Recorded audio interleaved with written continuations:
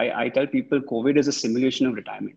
Yeah, this is basically how retirement is going to be for you when you turn 75 or 80 or whenever it is. Uh, I think that's how you should see it. And if you haven't really saved up for this, or obviously if you're young, obviously it's not really matter. But if you're say 30s or 40s or 50s, I think if you haven't saved up for it, it's a good point for you to think about start saving. Because the earlier you do, as I said, the better it is for you for the long run.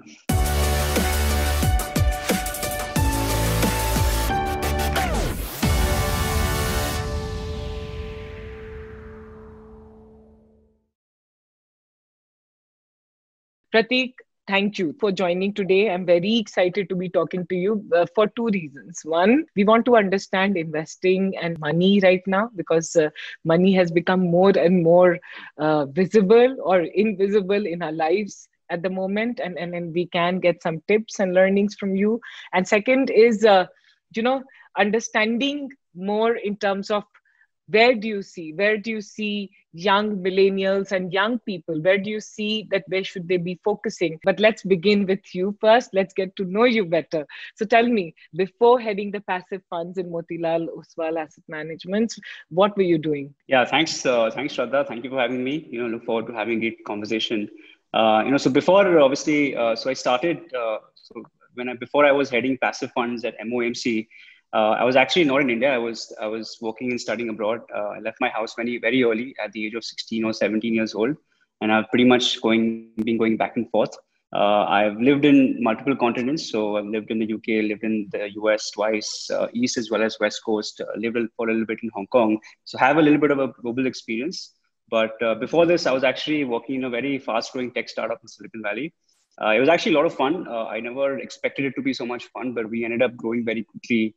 What we were basically doing is, creating these investment solutions for advisors in the US. So a very niche product, but it ended up scaling up very quickly. I think when I started, we were like 4 or 5 people, and we were managing around 30 to 40 million dollars. We went up to almost $500 million in a year and a half. So we grew very quickly, grew our team to like 25, 30 people, and also went to that entire Silicon Valley sort of route. Went into Y Combinator, took money from VC investors, all of that. So Ah, that was a lot of fun. What I realized is that the VC industry is actually much smaller than what most people feel. So I think that was a big learning out there. And again, I think in addition to my more traditional experience, so first half of my 20s, I worked in more traditional finance, investment banking, private equity, and second half in sort of technology. So hopefully I can combine the two now. you head passive funds at Motilal Oswal. Tell me about passive funds and give us an understanding of mutual funds and more so, Pratik, in the context of today. So, so passive funds are instruments that are actually very popular in other parts of the world. So in fact, I was talking about my previous company.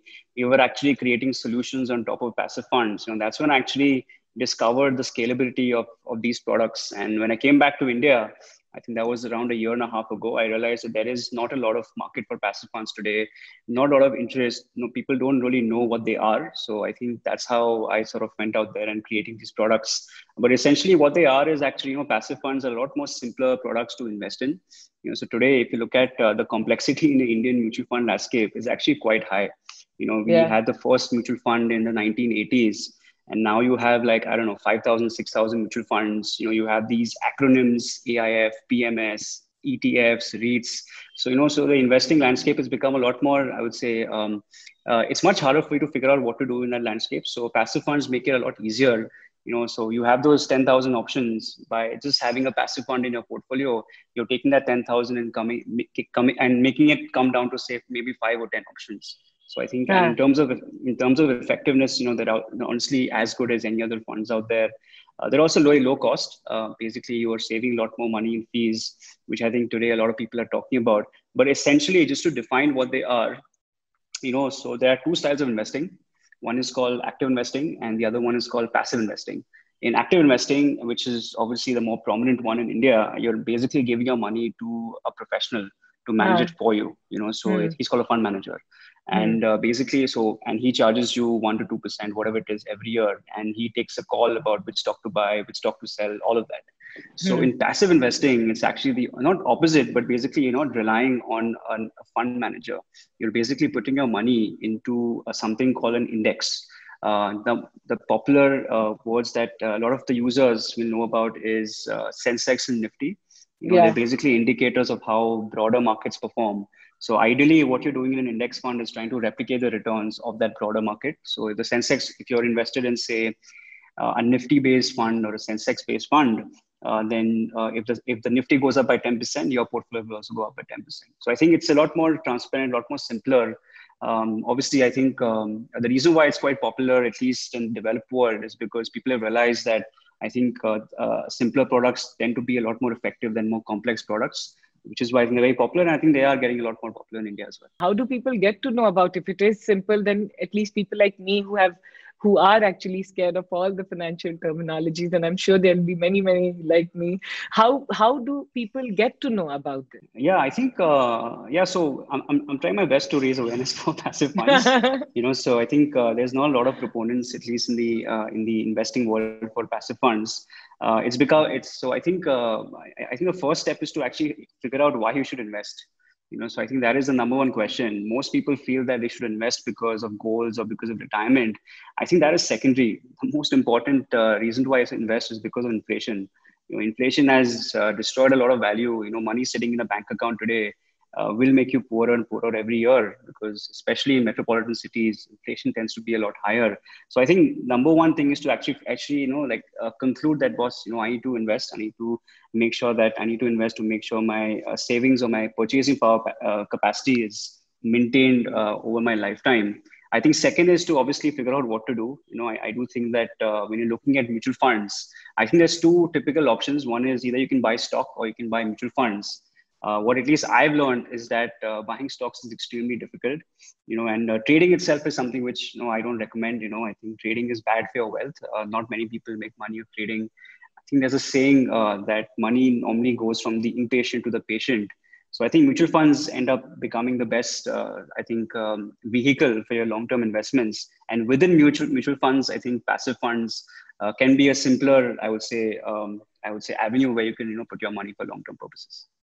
Yeah, Prateek, now that you said that putting money in the bank might not be the best thing, is like, this budget or last budget, the FD rates have anyways come down, right? Like Yeah. earlier, था कि bank में डाल दो और रहेगा कुछ interest आते रहेगा, and we feel secure. वो interest अब ऐसे भी नहीं आ रहा है क्योंकि because of the new policy, the new change. Why would you tell young people? Why would you tell everyone that look at investing and look at mutual fund and look at Yeah. investing in passive funds? Yeah. So, I am actually I think investing is more important for young people today than I think more. I think the value of investing or the value of compounding, which I think is a very important term, happens when you invest early. So I can give you an example. So if you look at Warren Buffett, so he says that I'm a big fan. So if he says that he started investing at 11, and his only regret today is that he'd never started earlier. So I do think that the trick is to not investing right, is to investing early. Because if you look at his fortune, just to give you an example, took him what 50 or 55 years to get to $1 billion, and another 20 years to get him from 1 billion to 100 billion. So I think the power of compounding is something which our minds cannot really. Our minds work in a very linear way, whereas compounding is actually quite exponential. So I think the trick for investing is to start as early as possible. I get tons of questions. When should I start investing? Should I invest after I get married, after I get settled? But that is absolutely wrong. Start investing today. And because the money you invest today starts multiplying, starts tripling, quadrupling, maybe 6x every year in the next 15, 20 years. So I think the trick is to start early. I think that is the most important, I would say, point I want to make, which is why I think, young people should ideally, start investing ASAP and making sure that at least you have some goals in mind. I do feel that most people end up investing without any purpose, which I think is not really recommended, because then you lose discipline. You invest and then post-COVID, you'll probably forget about it and all of that. I think if you have a certain goal in mind, if you have retirement or if you have certain goals, it keeps you disciplined and it keeps you involved in good as well as bad markets, especially it's bad markets where I think you really need to, I think, hold your psychology and keep on investing. Money was always a precious commodity, but today money has become so precious. And there is a sense of insecurity when it comes to money, because we just don't know, right? We don't know about the job market. We don't know about what is going to happen. And if today you have to tell to people because we all have very limited resources. How do you think we should be looking at deploying that little bit Yeah. of money that we have? Yeah. So, if you look at COVID, it's very interesting. I tell people COVID is a simulation of retirement. So this is Why? basically, yeah, this is basically how retirement is going to be for you when you turn 75 or 80 or whenever it is. uh, I think that's how you should see it. And if you haven't really saved up for this, or obviously if you're young, obviously it's not really matter. But if you're say 30s or 40s or 50s, I think if you haven't saved up for it, it's a good point for you to think about start saving. Because the earlier you do, as I said, the better it is for you for the long run. So I do think that for all investors today, at least the good thing is that at least people understand the value of savings, the value of investments, and I also talked about why putting money in a bank account is not really value creative. So if you look at the value of, say, I know Amul butter 35 years ago used to be 2.5, 3 rupees. Today it's a few hundred rupees. I think inflation is quite high. So the only way you can do it is by participating in equity. And that is via, I would say, mutual funds. So I do think that that is a very simple approach. I think as opposed to doing a huge amount today, what I would recommend investors is to have a staggered way of approach. Make sure that out of your 100 rupees of say income that you get from your job or wherever it is, make sure. So what most people do is they end up spending first and saving later. I think I recommend the opposite. If you have say 100 coming in, maybe save 20, 25 of that, maybe more if you can, on say mutual funds or whatever it is. Have a diversified portfolio, and the rest you can know exactly what to spend on. I think that is what there is a right approach, and that's how really good savers do. Apart from that, do not get disheartened by volatility in the markets. Markets are can be great, but can also be quite bad. So the idea behind saving is to be continuous, in good times as well as bad times. In fact, the value of savings increases dramatically in bad times. So what most people see is that bad times is an opportunity to buy things cheap, which is why I think I do recommend investors to just invest it regardless of. And also, I think it's important to have some sort of liquidity. I think people have also realized that they can't over invest, at all times. I think it's good to have an emergency fund or maybe 5 or 10% of your savings in a liquid or somewhere where you can actually, if something happens, that's always there for you to go out and spend. Give us a very neutral, unbiased point of view when it comes to equity investment versus investing in mutual funds. Yeah. So, so there's a saying that, you either are an investor or a speculator. The problem is in today's, at least people who are coming into the equity markets, they tend to be speculators and not investors. They don't care about buying businesses for 5, 10, 15 years. I think they care more about buying something at 100 and selling at 150, which I think does not work. Unfortunately, I think the only way to creating wealth is, I think getting rich slow is what the motto is. I think, the problem is even our genetics, for some reason go against us. We have speculative genes in it. So it's very hard for us to stay away from, sort of speculation and trying to, like make quick money. But unfortunately, I've seen hundreds of thousands of investors. We have a huge list of investors with us, and it's not really something which, and in fact, we openly tell people that, most cases you will lose money. So I think what I would recommend is to not like, I think what I've also learned is that it's very hard to, I think not do something you want to do. So so I think, if someone wants to experiment in the stock market, they should do it with a small amount of your wealth. So maybe if you have a corpus of 100, maybe put like 85 or 90 in, say, the long-term investing mutual funds where you will not touch it for a very long time. And then obviously you can play around with the 10 or 15 rupees or whatever, 10 or 15%, which you can go out there and see if you can actually create value out of that. That's what I would recommend, because it sort of fits both things. But yeah, from history, I think, it is very difficult. I don't recommend it. But obviously, and I do think that there is a lot of, you call it a cognitive dissonance. Basically, people, I think people who are actively trading, they should ideally know that, they're doing it more for fun than for anything else. So I think that is something which people should know when we're doing it. Historically, how have the mutual funds performed here in our country since since it started?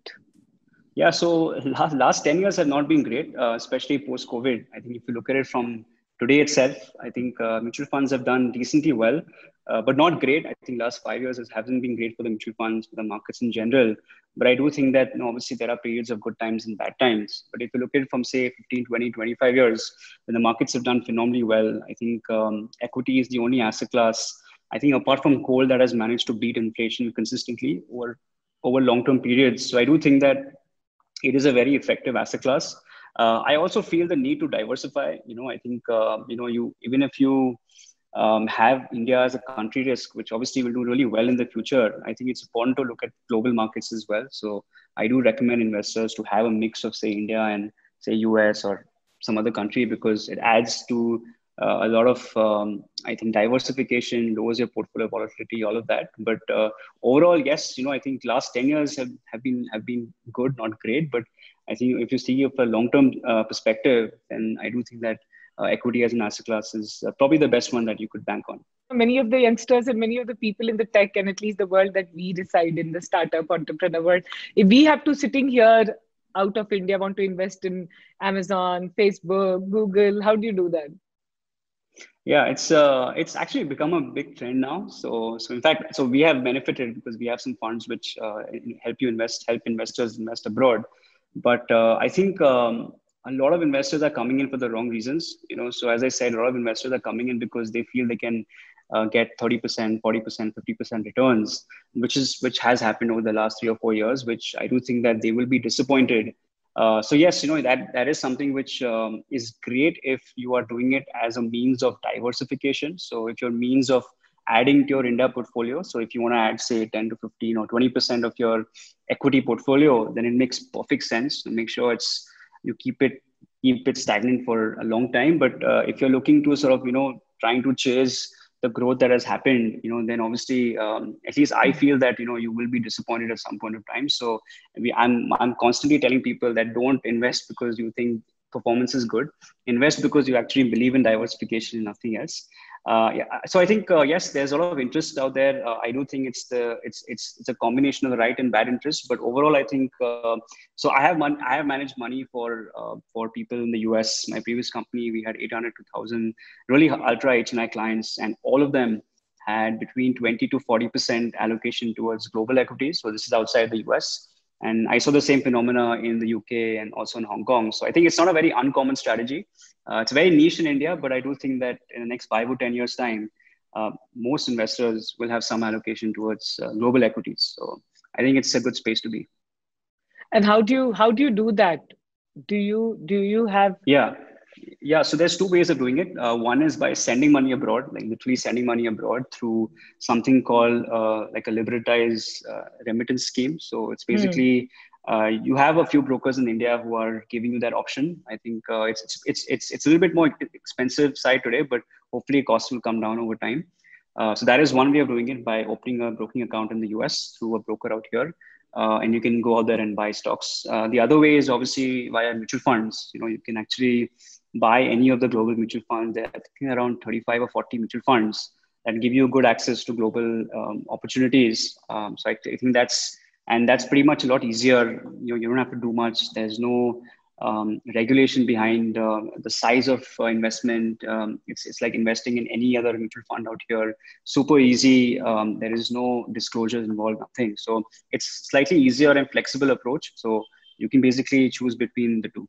And if we have to participate in the passive fund, how does one go about it? Yeah, so for passive funds, there's two options. One is called ETFs, and the other one is called index funds. So both are pretty much very similar. So ETFs are basically mutual funds that are listed on the exchange. So when you buy an ETF, you're basically, instead of buying the stock of say Reliance or TCS, you're buying a stock which is a basket of stocks together that are basically following the Nifty or the Sensex or whatever. I mean, there are hundreds of indexes out there. So that is how you can get exposure to the ETF. You can also buy it through the mutual fund route. So so there are around 10 to 15 mutual funds today who are giving you access to good quality index funds. So in fact, you can buy index funds across large cap, mid cap, small cap, multi cap sector, and also international now. So I think you can basically solve all your needs by buying simpler products as opposed to going out there and trying to choose between like thousands of other products. But one very clear message I'm getting from you is that for young people today, if you want to make money, then you have to start young. And the power of compounding starts taking place, and you do end up making money, right? Yeah, absolutely. So I'll give you an example. So if you save at say 18 versus say 24 or 30, say 18 or 30, which is typically 18 is when no one invests and 30 is when everyone invests. So I think if you start at 18, and if you just put 1 lakh rupees in say any mutual fund, and that's growing at say around 14, 15%, then that 1 lakh goes to around, I think 250 times, so 2.5 crore by the time you're Wow. 55. So 250 times when you put 1 lakh at your 30, that goes to around 45 or 50 lakh rupees. So I do think that that extra like 40 to 2.5 crore comes from investing early. So which is why I really recommend investors to start early as possible. I have seen it. I've been investing for now 10, 12 years, and I think the portfolio is just about to take off and all of that. So I think I think as I said, the trick is to invest early and invest simple and make sure you're disciplined, and you should be okay. I think the discipline part is also somewhat is not really there as much. Hopefully, I think investors who invest, and don't get affected by fluctuations in the market and just keep on investing. You come from a family of finance and numbers and investing, but you've made your own journey of investing, of learning, of building. If you had to say that, hey, I wouldn't have got these learnings till I did it myself, what would those be? In fact, I have done that trading when I was much earlier on. In fact, my first internship outside when I was 16 or 17 years old was buying and selling stock, and I bought, I think, Dena Bank or something like that when I was at like 60 or 70 rupees. And I still remember the price. I don't remember prices normally. But basically, I think I had a lot of self-esteem. I thought, I knew everything. I was very overconfident, all of that. And after just 3 or 4 months, I figured that there's a lot of behavioral biases that work against you when it comes to investing. So I think after that, I never really traded after that. That was a great source of learning. The second learning is actually, most people feel that you can learn all this in books, but it's actually not true. It's like learning how to swim. You have to like jump in the pool. So I do think that investors who end up learning a lot, trying to read up a lot, I don't think that is something which I recommend.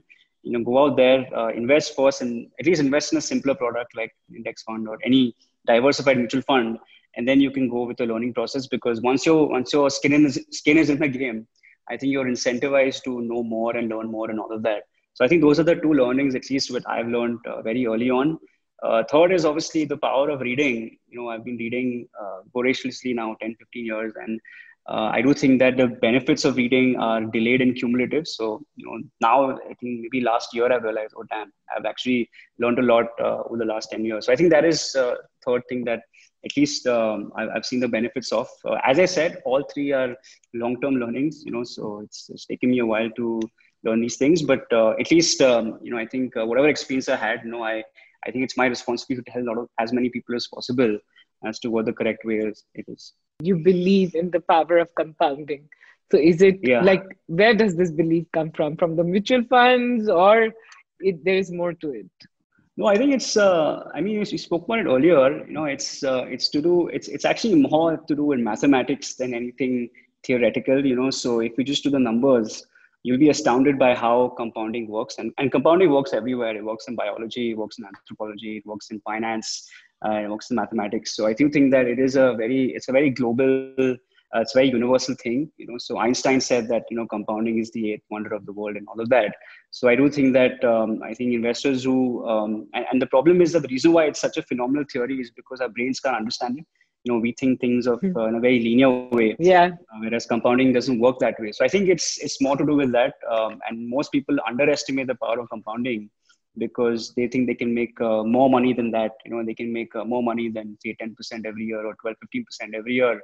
And in effect, if they actually just see their last 5, 10, 15 years, they'll have realized that actually, what, the best strategy would have just be, buy and hold for the last 10 years. So I do think that I think compounding is good, but you have to give it time. And that is what at least I struggle with, personally, convincing people, effectively, I tell people my job is to tell people not to do anything, So in fact, I mean, it's sort of disheartening because, if you look at Warren Buffett, the last 30, 40 years, he's literally, so he has this annual general meet, which is very famous, so you have thousands of investing nerds sort of meet at one point, and they basically have a Q&A session for 9 hours. It's basically two old men talking for 9 hours. Seems very boring, but it is nothing short of that. So I think if you think about that, he's doing it for 30, 40 years.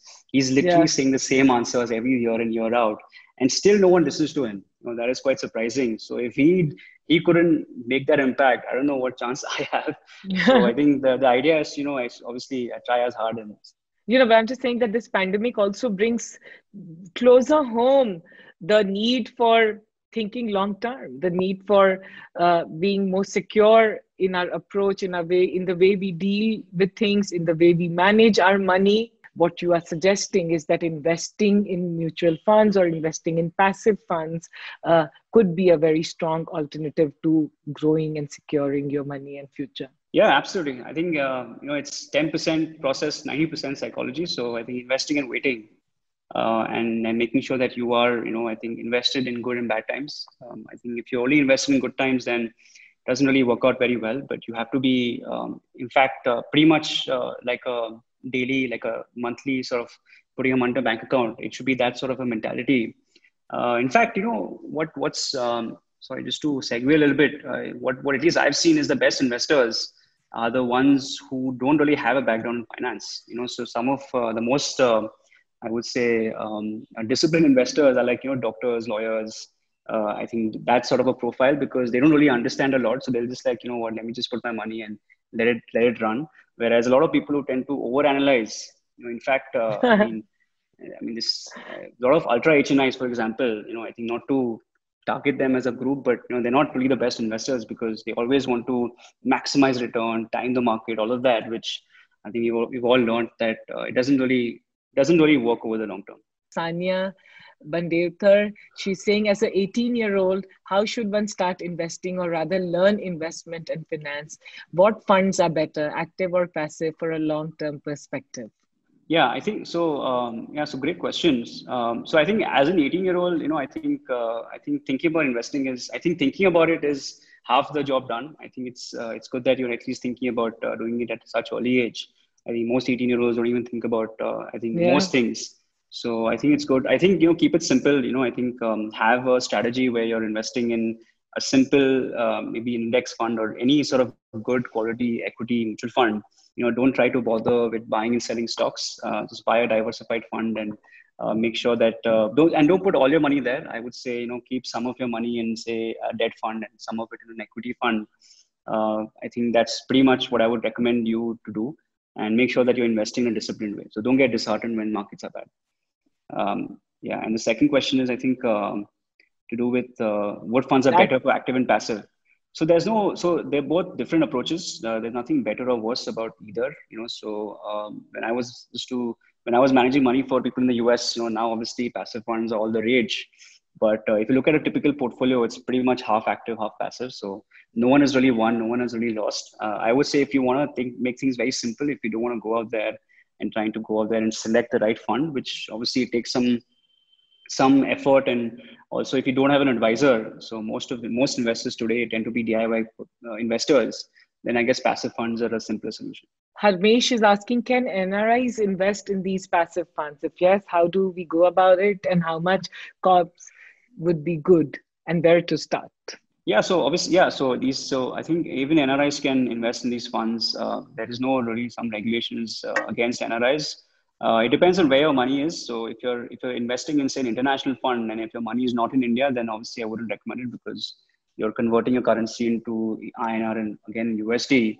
But if you're looking at something like a Nifty or a Sensex or say a mid cap fund, then yes, you can invest. There is nothing that's going against you.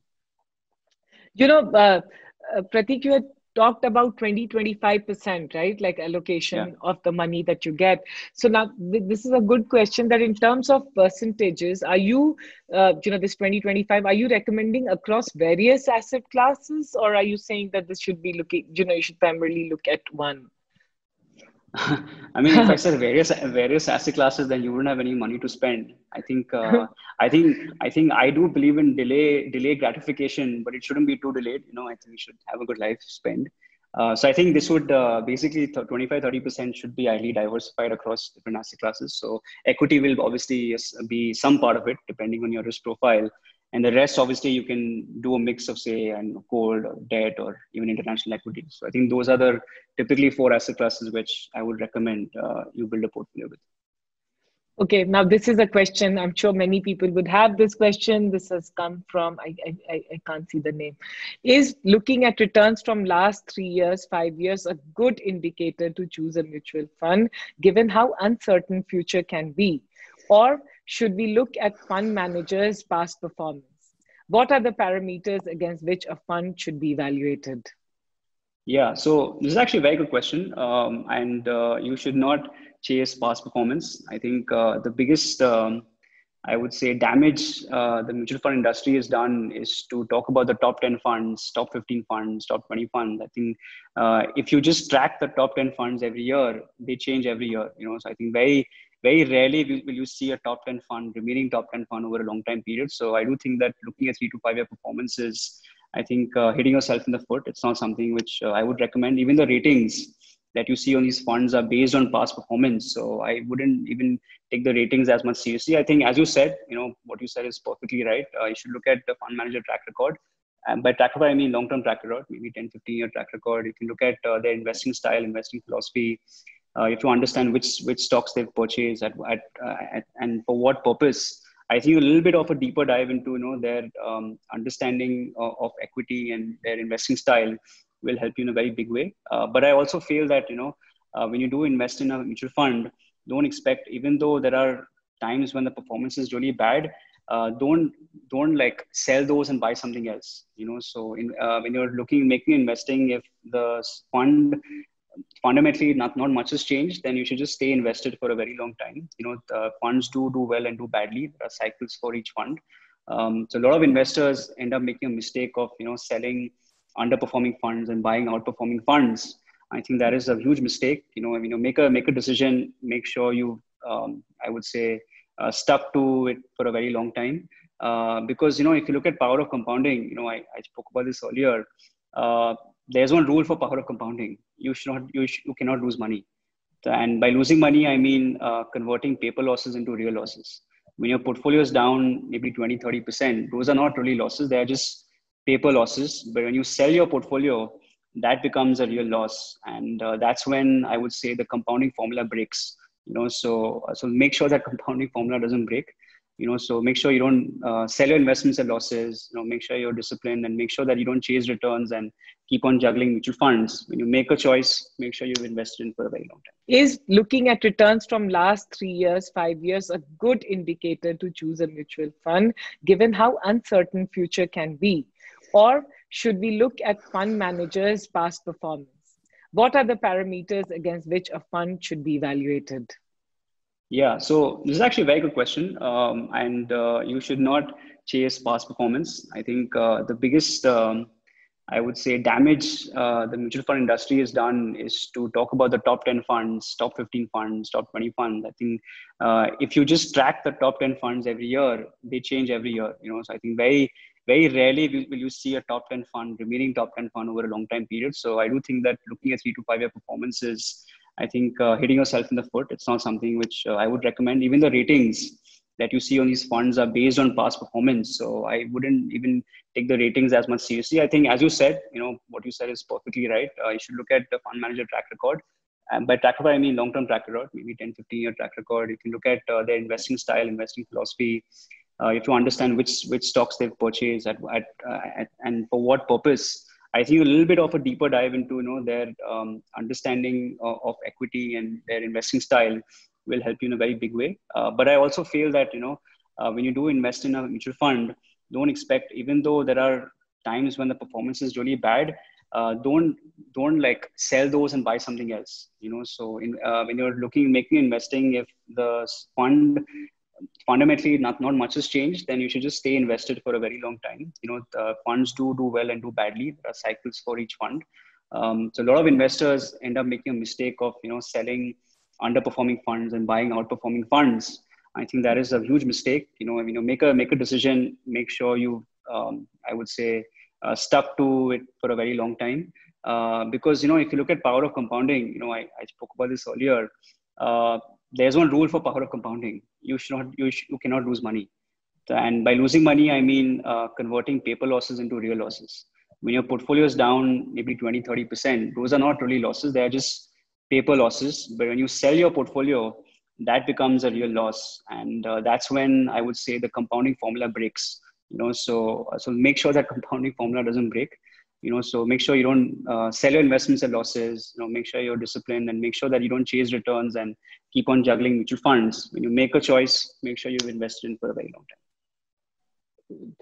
There's very interesting question. Any suggestion for older millennials, 30 plus years, who want to start now?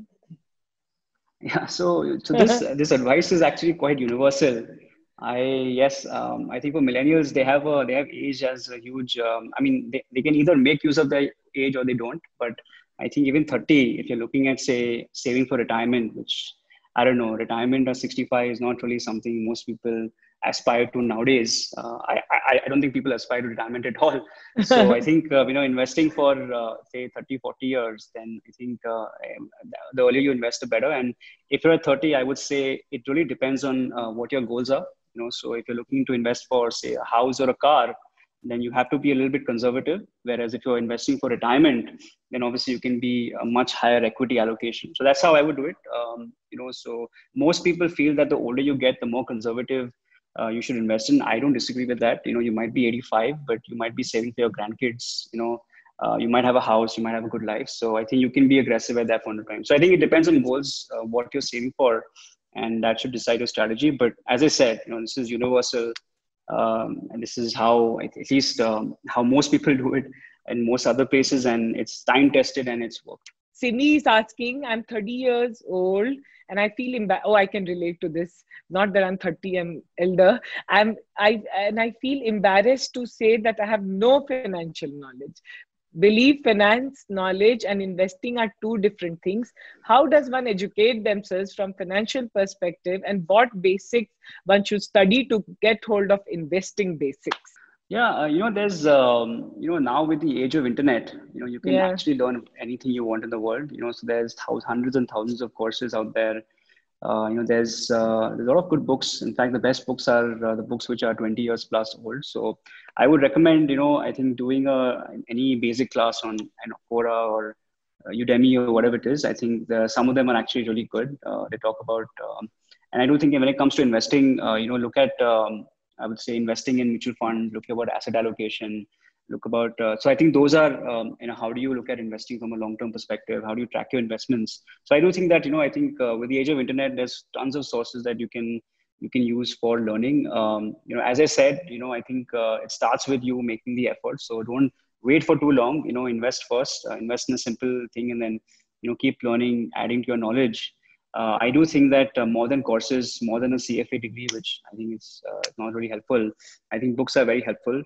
So if you just Google the top 20 or top 25 investing books, I think you have some of the best books in the world. 95% of people unfortunately don't read them, but if you do, then you'll be in the top tier, and you'll obviously do a great job. So I think combination of books, and I think you have the internet with you there, and obviously you have me as well. So if you want, please reach out to me, and I'm more than happy to give you some maybe advice or a list of courses or whatever it is. So I'm available on social media. So please feel free. Prateek, you said a very beautiful line, which I have actually, I noted it down.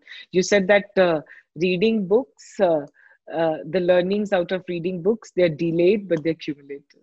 And I have to say, such a powerful, people who read will understand what this means. Now you tell me, if you have to tell me one or two books which have profoundly impacted you.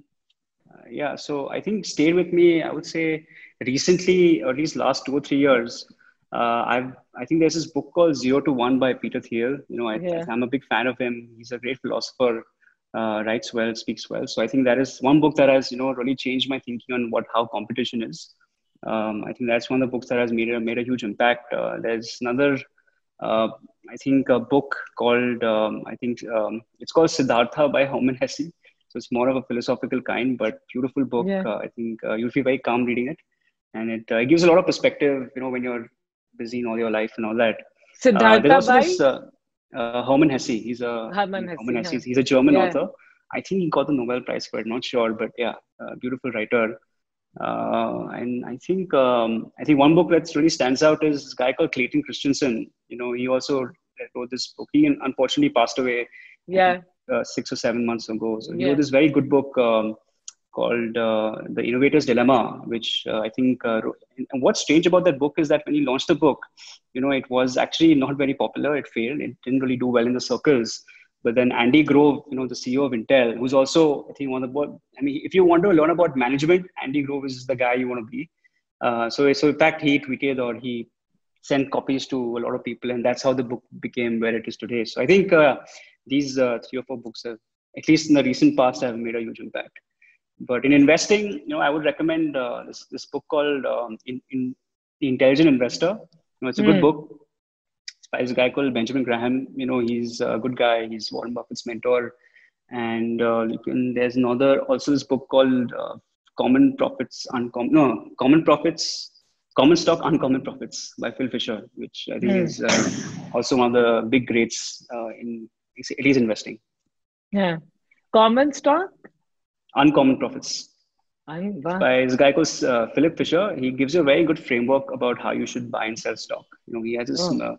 this thing called scuttlebutt, which is a method that he uses. It's very interesting. I read it like some 15 years ago and picked it up again recently. You're on Money Matters. I want to ask you, what what does money mean to you personally? Yeah, so I think money is, for me, it's convenience more than anything else. It's the freedom to do what I really like doing.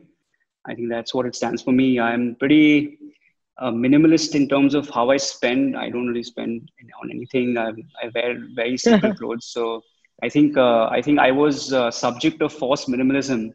When I was just a short story. I went to so my wife got into some of the best schools in the world in Silicon Valley. I followed her there.